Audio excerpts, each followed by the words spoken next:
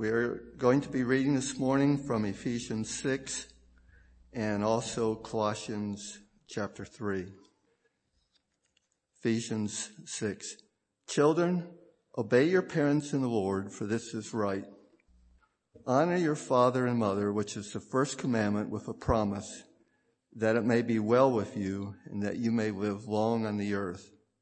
And fathers, do not provoke your children to anger, but bring them up in the discipline and instruction of the Lord. And then Colossians 3:20 and 21. Children, be obedient to your parents in all things, for this is well-pleasing to the Lord. Fathers, do not exasperate your children, that they may not lose heart. Let's pray. Father, we thank you for your word. We thank you that it tells us about you. It tells us about how we can come to know you, but it also deals with our most personal relationships. We thank you, Father, for your wisdom and your love to us in giving us your word. We pray for Tom that you would help him as he preaches and ministers the word to us, and we pray, Father, that our hearts would be open to your word. In Jesus' name, amen. Good morning. Over the last few times that we've been together in the book of Ephesians, we've been looking at a section that I call Making the Handoff. And the idea behind that little subtitle is that God has commissioned us as His ambassadors to put the hands of others into the hand of Christ. Not by forcing their hand, but by showing them Christ, and more specifically by showing them the love of Christ that He has shown to us. The key command for this entire half of the book of Ephesians, as I see it, is Ephesians chapter 5, verses 1 and 2. Now, some say that the essential command in the second half is walk in a manner worthy of your calling. That's true. I agree with that. But the command that tells us how we walk in a manner worthy of our calling is this one. Ephesians 5 verses 1 and 2. Therefore, be imitators of God as beloved children and walk in love, just as Christ also loved you and gave Himself up for us, an offering and a sacrifice to God as a fragrant aroma. The Apostle Paul moves from that command into many other subordinate instructions, but that's what this is all about. It's about loving as we have been loved by Christ. The way we walk in a manner worthy of our calling is we go back to our calling, which is whose we are and what we have been given in Christ. That's the first 3 chapters of Ephesians. The outrageous wealth that belongs to us because God has brought us into union with His Son. And on the basis of that calling, we then walk in a manner that reflects it. We walk as outrageously wealthy servants of God and servants of one another. We are called to imitate this same self-denying, sacrificial love by which God purchased our redemption, the love of Jesus. In chapter 5, verse 21, Paul presented the exhortation at the end of a string of exhortations, and he said, be subject to one another in the fear of Christ. As we've seen, that then becomes the launch point for all of these instructions in the rest of chapter 5 and in chapter 6 through verse 9 to 3 different pairs that apply in 3 different pairs of relationships. Wives and husbands, children and parents, slaves and masters. This morning we'll be looking at the second of those relationships and how all of this applies. Paul begins chapter 6 with a very straightforward command in verse 1. Children, obey your parents in the Lord, for this is right. Now we've seen when we were looking at this section on marriage, the critical importance of recognizing that headship and obedience work in one direction, not 2 directions.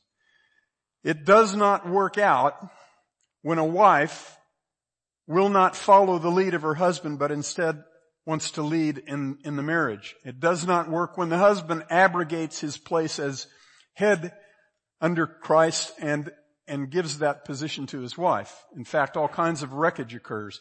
And if you want a great example of that, there is no more glaring example of that than what happened in the Garden of Eden. If you go back, by the way, to Genesis chapter 3, verse 17, after cursing the serpent, after cursing the woman, God turns his attention to Adam and he says, because you have listened to the voice of your wife, and you can interpret that to mean because you followed the lead of your wife. It's not just that he heard her words, it's that he followed her lead. And have eaten from the tree about which I commanded you, saying you shall not eat from it. Cursed is the ground because of you. Because you denied my word and you abrogated your responsibility as head in your marriage. Both of those sins were apparent there. Now, so it matters a lot that we do this the way God tells us to do it. The same kind of inflexible principle abides in the relationship between children and parents. If children determine that they are going to lead in their family and they are going to override the will of their parents, a train wreck results. And it's contained as long as the father and the mother don't go along with that. But when they do, and that does happen, then the wreckage is just off the charts. We cannot lead where God calls us to follow, and we cannot follow where God calls us to lead. But, as we've been seeing in these last few weeks, there is also a sense in which that exhortation to be subject to one another in the fear of Christ always applies on both sides of a relationship, because we are all called to subordinate our pursuit and protection of our own well-being to the well-being of another person. We're supposed to hand our well-being over to God and forget about it, and then be available to God, be at His disposal as instruments for His provision of well-being for others. That's what Christ did, and that's what we're called to do. The priority in all of this is pleasing our Savior and our Master. In the instructions to children in Ephesians 6, God says, children, obey your parents in the Lord, for this is right. In a parallel statement in Colossians 3:20, a parallel command, Paul says, children, be obedient to your parents in all things, for this is well-pleasing to God. See, we who have come to know and have believed the love that God has for us desire to please Him. We want to do the things that please Him. And so Paul appeals to that motivation. He says, obey your parents because it's pleasing to God. And a child who knows and loves Jesus will see great value in that command. It doesn't mean that they'll do it easily or readily, but they will understand the reason for it. Now, our kids and youth are in their Sunday schools at this hour. And so one of the things that I thought a lot about this week is how do we take these commands to children and apply them to this group that is mostly beyond the place of being in someone else's household as a child. The first, of course, I think the most obvious application is that we are all children of God. And so everything that this command to obey in all things, to delight God, that applies to all of us. The first command, however, when it comes to our households, the first command, children, obey your parents in the Lord, for this is right. That command actually has an end point. for us, right? In Genesis 2:14, after God created the woman from Adam's rib, and Adam was very pleased at what he saw, God said, "For this cause a man shall leave his father and mother and shall cleave to his wife, and they shall become one flesh." The leaving part is prerequisite to the cleaving part. And the leaving part is not essentially geographical. In fact, there are many cases in the ancient Near East in which families lived in the same household after they were married. But the leaving part is about the headship of your earthly father ending over your household, and now you become the head of your household under the headship of God. And once again, when we violate God's command, things go very haywire. They get off the rails really quickly. There are far too many men and husbands, and that includes in the body of Christ, who don't take that leaving part seriously.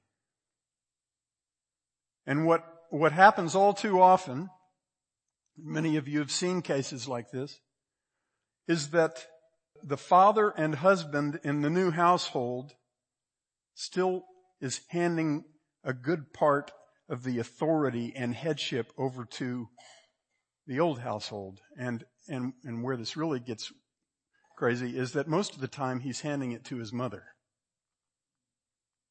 And when that happens, you always have a train wreck. So, husbands, fathers, love your parents always. But make sure that you don't interfere with the headship of their household, and make very sure that they don't interfere with the headship in your household. You are the head under God, and that's God's hierarchy. God, you, your wife, your children. We have to do this God's way. When we don't, things get really messy. There's a second command here after the command to obey your parents. And you see it right up there in Ephesians 6 verse 2. Honor your father and mother, which is the first commandment with a promise. Now where does that come from? The 10 Commandments. That's the 5th commandment. So at this point, Paul's going all the way back to Exodus chapter 20, and he's saying that command is still in effect. And he says, honor your father and mother. It's the first commandment with a promise. Now, what was the promise back in Exodus? Well, it was that you may live long in the land which the Lord your God gives you. But Paul tweaks that some, which, by the way, he can do because he's writing under the inspiration of the Holy Spirit. And he adds another element.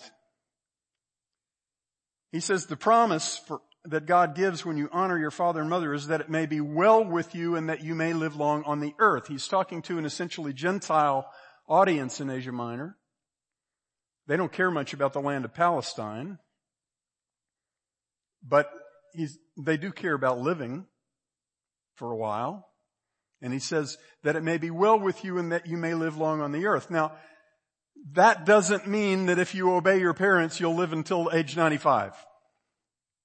What it does mean is that God is actually making you a promise that He will bless you in the temporal and earthly realm if you obey your parents. And that blessing may take many different forms. One of the forms that people looked for the most was a long life. But the promise is the promise of earthly blessing. And so it's a very commendable thing, and actually it's a very advantageous thing for a child to honor his parents. Now, this command does not end when you start a new household. In Mark chapter 7, verses 9 to 13, it's also in Matthew, but Jesus sternly, harshly rebuked the Pharisees because when their parents were in financial need, these very religious men would say, oh, whatever God has put into my hands is entirely given over to Him. And Jesus knew what they meant is that whatever God had put into their hands was entirely given over to them. And so where did He go? He went to this command. He said, Mark 7, He said, neglecting the commandment of God, verse 8, you hold to the tradition of men. You nicely set aside the commandment of God in order to keep your tradition. For Moses said, honor your father and your mother, and he who speaks evil of a father or mother, let him be put to death. Wow.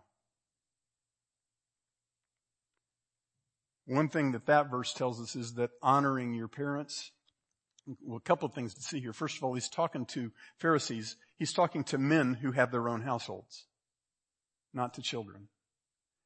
And honoring your parents goes way beyond helping them out financially. He says, he who speaks evil of a father or mother, let him be put to death. That's from Leviticus 20. I think this is a big deal for us as Christians, especially as older Christians. I think what we see in our modern culture is an institutionalized parent cursing. Here's what I mean.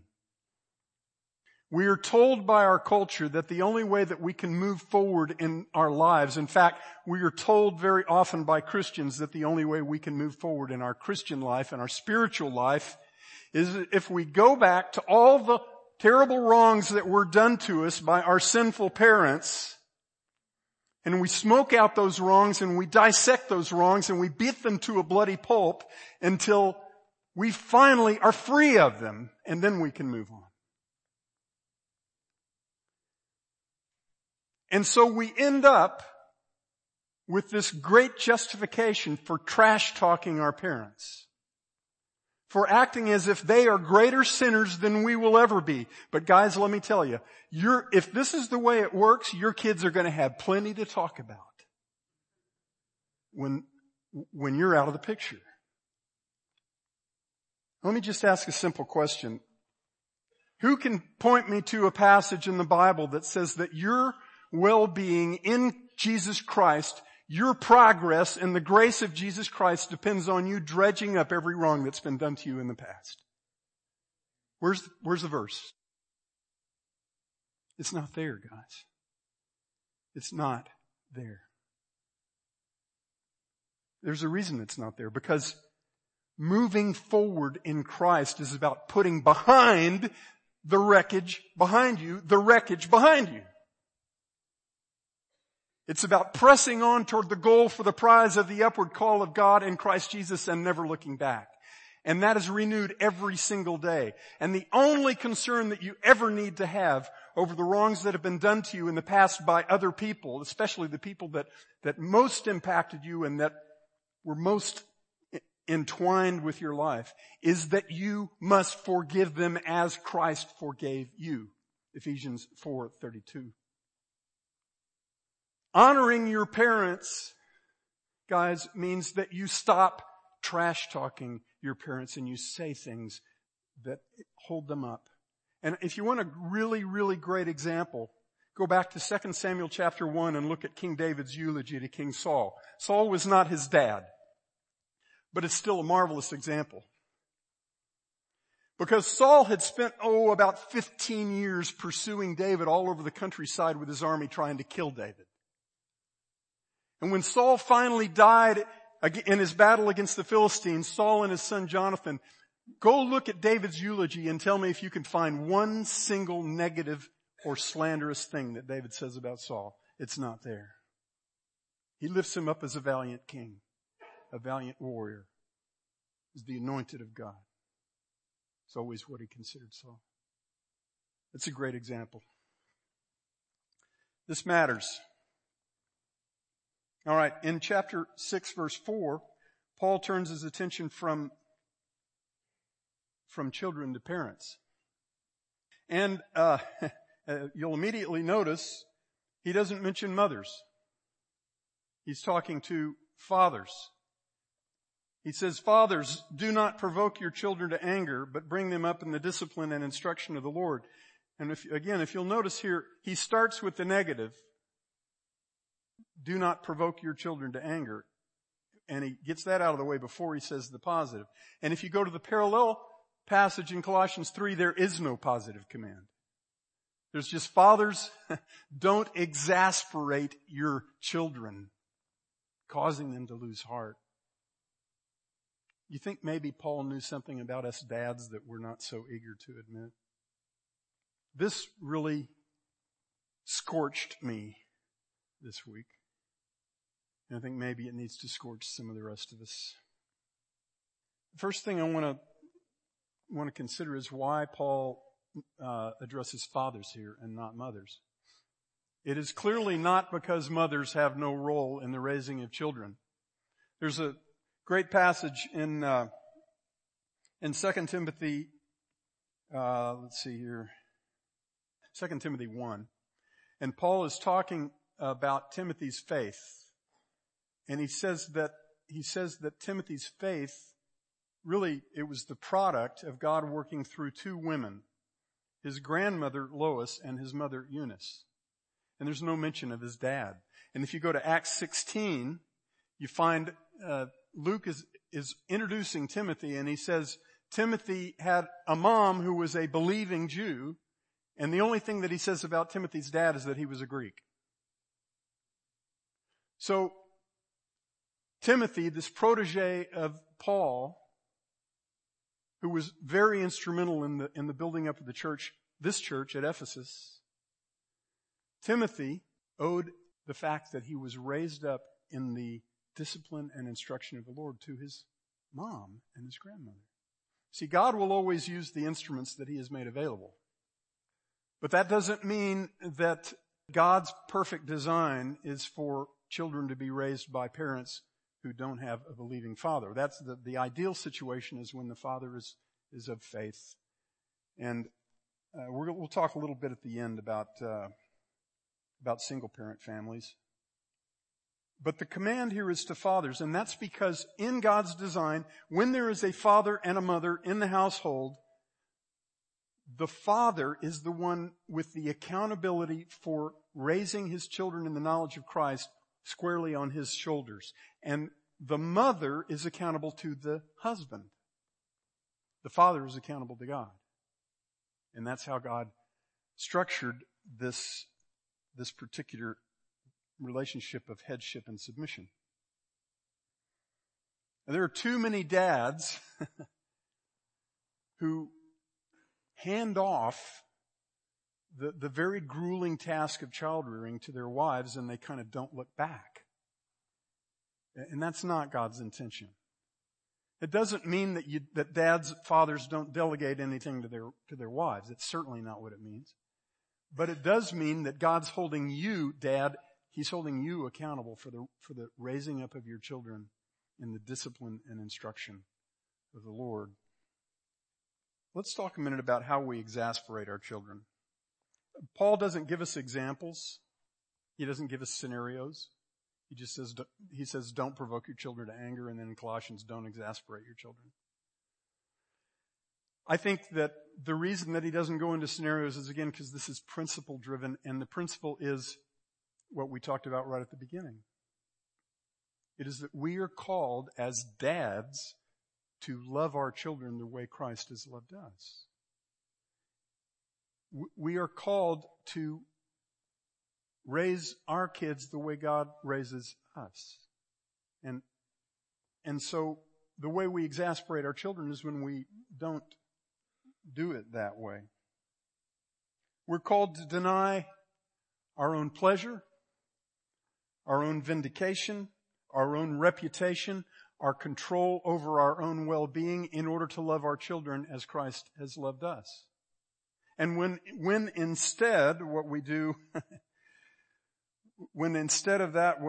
is we make our relationship with our children all about our honor, our needs, our reputation, our schedule, our ambitions, our money, our privacy, whatever else of ours that we that we love more than Christ, you can be assured that we will be exasperating our children. We will be putting them in a very, very bad place. I don't think there's any dads here that want to provoke their children to anger, that want to leave their children ready to quit.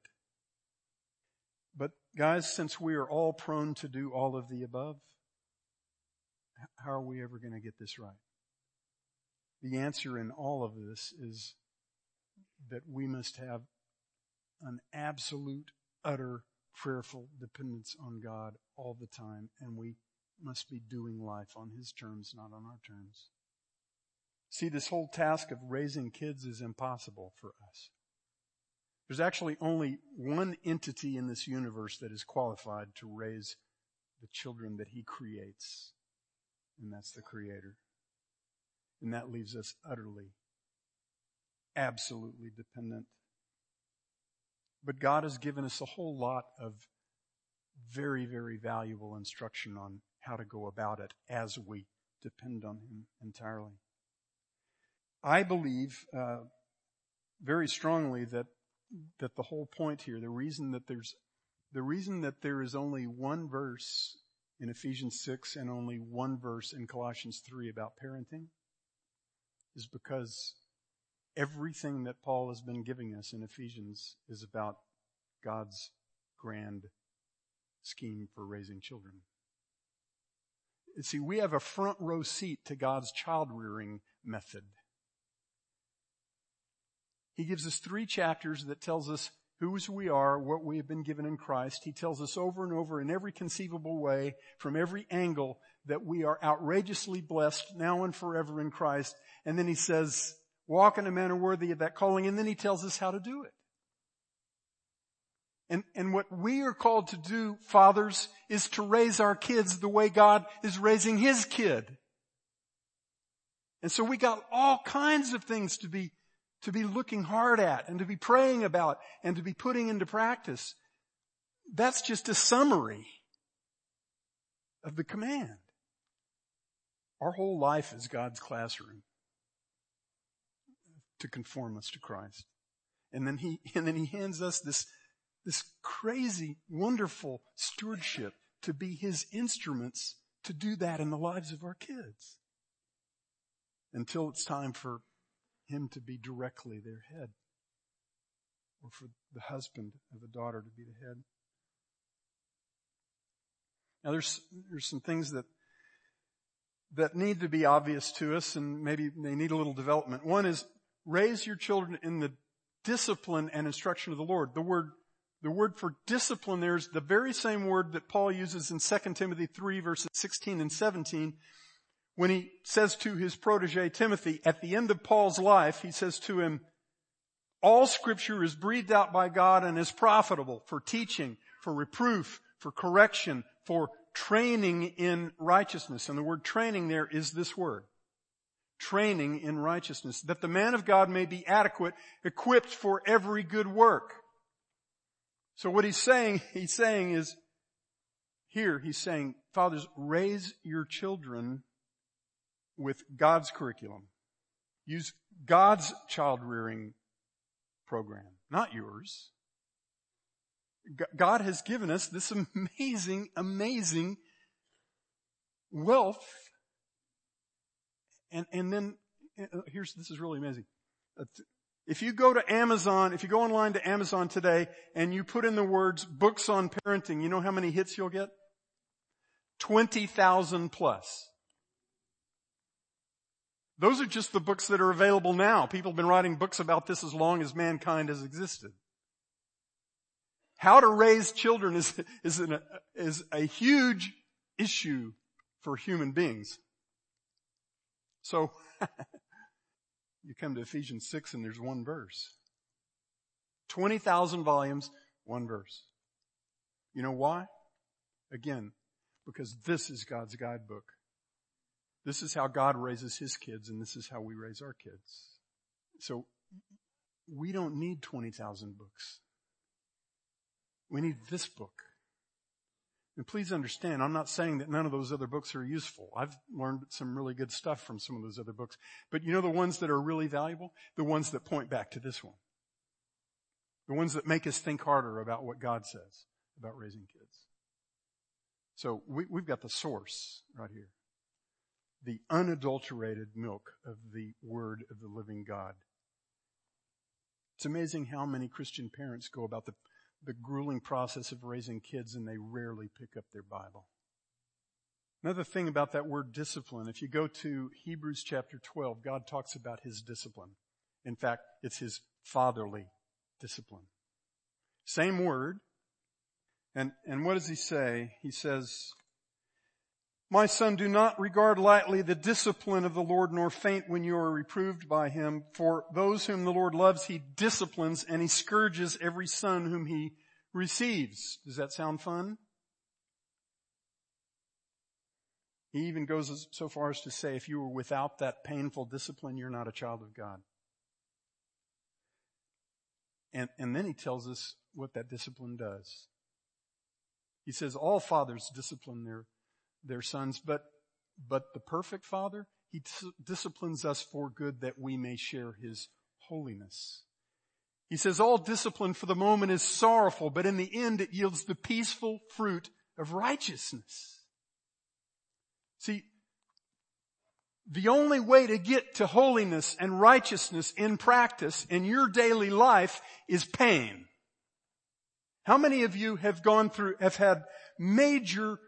crossed major thresholds in your movement toward godliness through something that was comfortable? I guess it could happen, but it hadn't happened to me. We share in the sufferings of Christ that we may share in His glory. And the servant's not greater than the master, so that means we get to share in His sufferings until we die, because He gave up His glory until He died. The Christian life is a life in the refiner's furnace. And dads and moms, if you spend your time trying to pull your child out of that refiner's furnace, you're getting in the way of God. There are many parents who think that their task is to make their kids' lives comfortable. If that's your goal, you're fighting an immovable object known as God. He's not going to let you have your way. God knows how to introduce necessary frustration and challenge into the life of every child of His. So have fun trying to intercept all that. It doesn't mean we throw our children to the wolves. God put His Spirit in us. He is always in us and with us. He is our enablement. He is our power. He is our encouragement. And when God then commissions us as dads and moms to act in His place, we're supposed to be alongside our kids in life. We're not supposed to throw them to the wolves. That means we have to put down the TV remote. We have to put down the things that are consuming our time and insulating us from our kids, and we have to be in their lives. How many of you ever seen Leave It to Beaver? You have to be old to answer that question in the affirmative. That's a really good example of how this works. Ward goes into his son's room when his son's had some agonizing problem, and he just sits down and talks to him. Of course, he was wearing a suit at the time. I don't think that's part of the assignment. My brother Nathan Dula said in our Wednesday discussion that sometimes in the name of gentleness, what we are doing is hiding cowardice. And I've thought a lot about that. God commands us in our dealings with our children to speak the truth in love.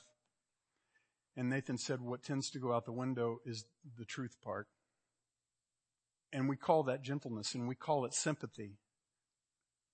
It's not how sympathy works. You know what the word sympathy means in the Bible? It means entering into the suffering and joy of others.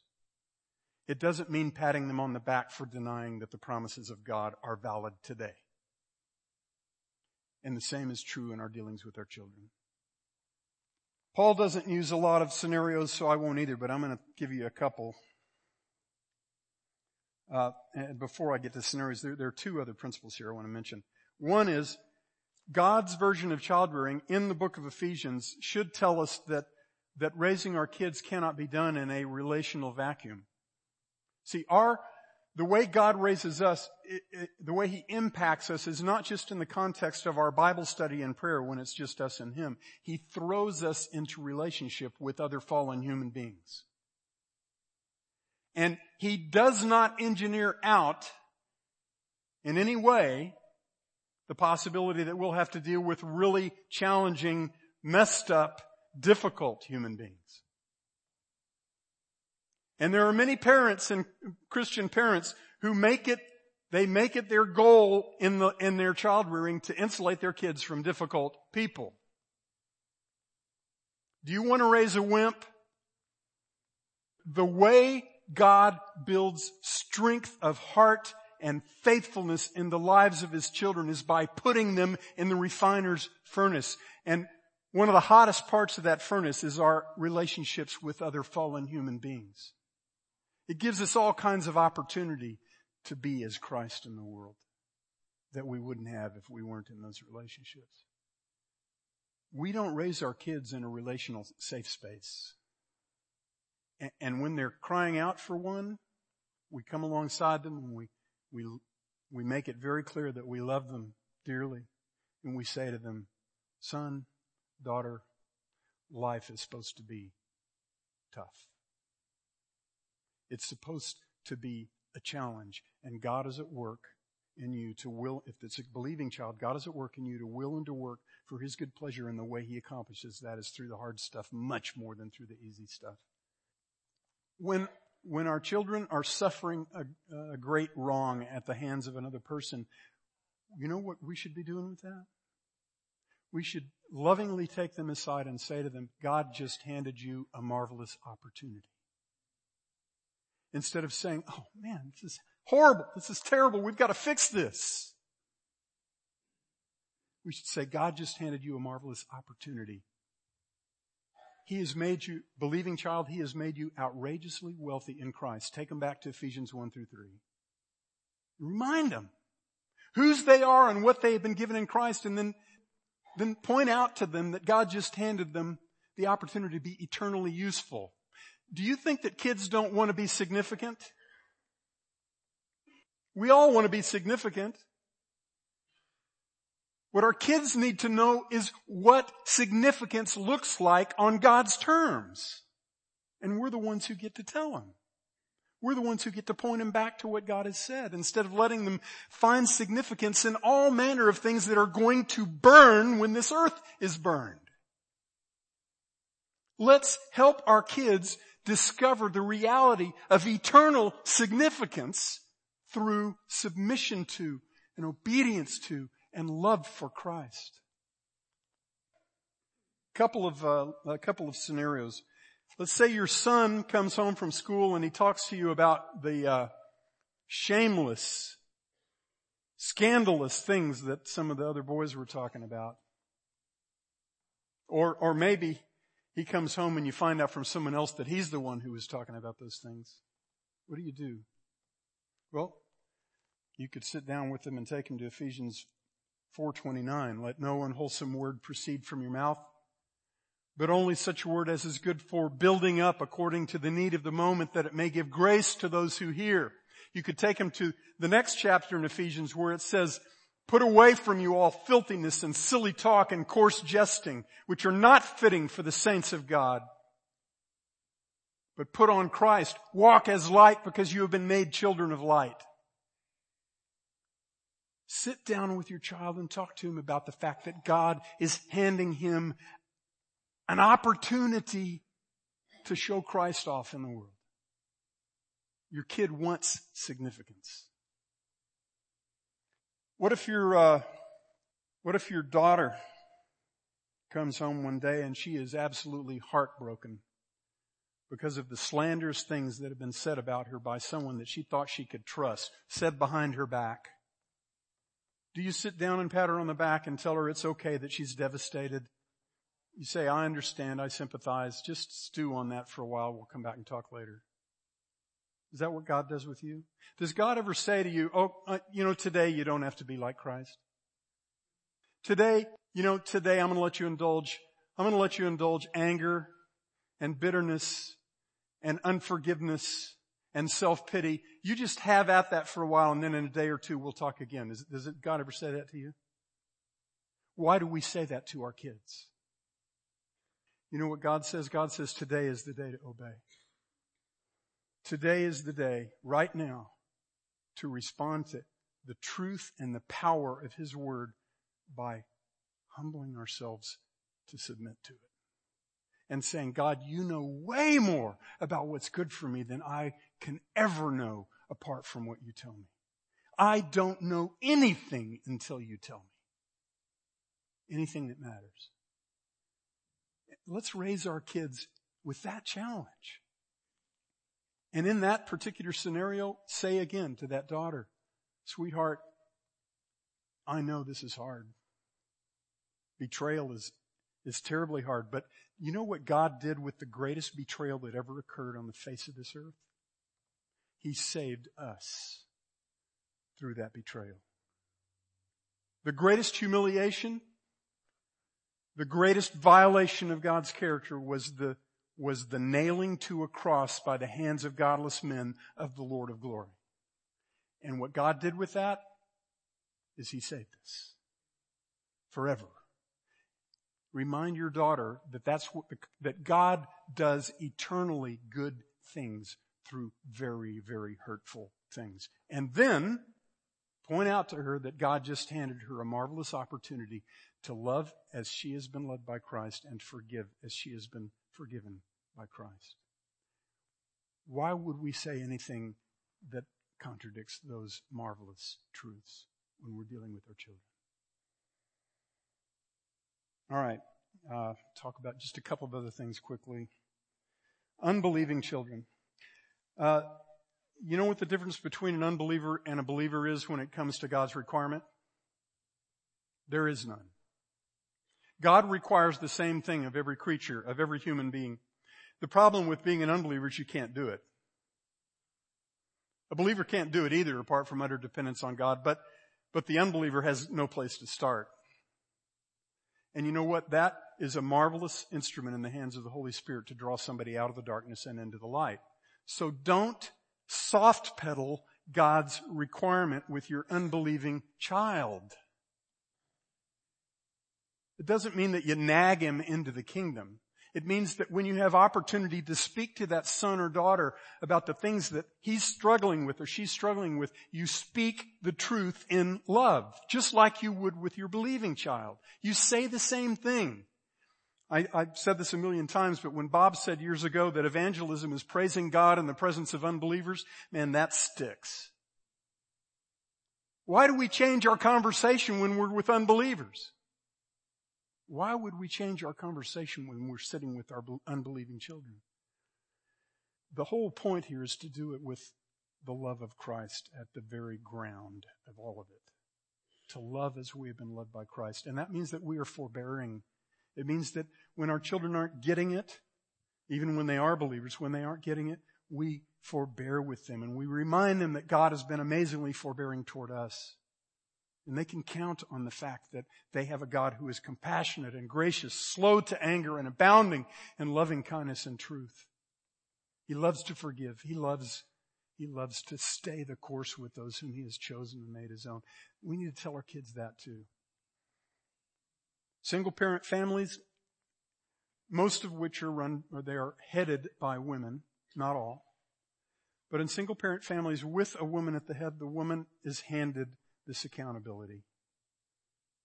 And let me just say that if you are in the body of Christ and you are in that place, I believe that it is more imperative for you than for many others that you are very plugged into the body of Christ and that you are connected with other women who are married and raising kids. And you seek their counsel and you commiserate with them in the process of child rearing. Not to share your hurts only, but to listen to what they have to say. The body of Christ is somebody, I won't mention the name, said it takes a village to raise a child. Guys, it takes a church. It takes the flock of God to raise our children. God intends for us to be plugged in, not these little islands of child raising. That's not what He intends. All right. One other thing here. Beware of exasperating other children's parents. There are a lot of parents who get exasperated in the process of child raising, not because of the imperfection of their kids, because of the perfection of other kids' parents. We need to put a lid on the super confident declarations about how to deal with that kid problem and that kid problem when we are all just utterly dependent on God. That's all I'll say about that. I could go on. Lastly, teaching godly discipline requires godly discipline. Dads especially, moms too, but dads, how are you going to raise your child in the discipline and instruction of the Lord if your spiritual discipline is shot?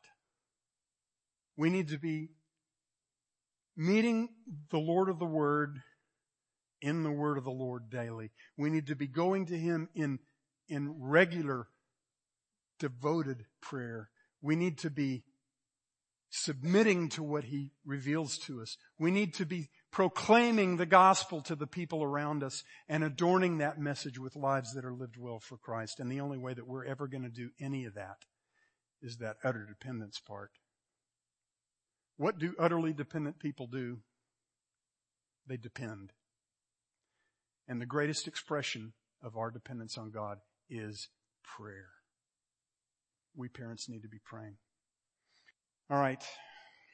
Let's do that. Father, this is too big an assignment for us, and you knew that when you gave it to us. But you are our power and our enablement, and you are able to do exceeding abundantly beyond all that we can ask or imagine according to the power that you have made to dwell within us. That person of the Holy Spirit who is our greatest gift during the time that we have on this earth. Father, work in us before you work in our kids. Work in us Father, make our submission to you our greatest priority, not the submission of our kids to us. Make us love them as we have been loved by you in Christ Jesus. Make us so that we forgive readily as we have been forgiven by you in Christ. Make us servants of our children in the love of Jesus. We pray it in His precious name. Amen.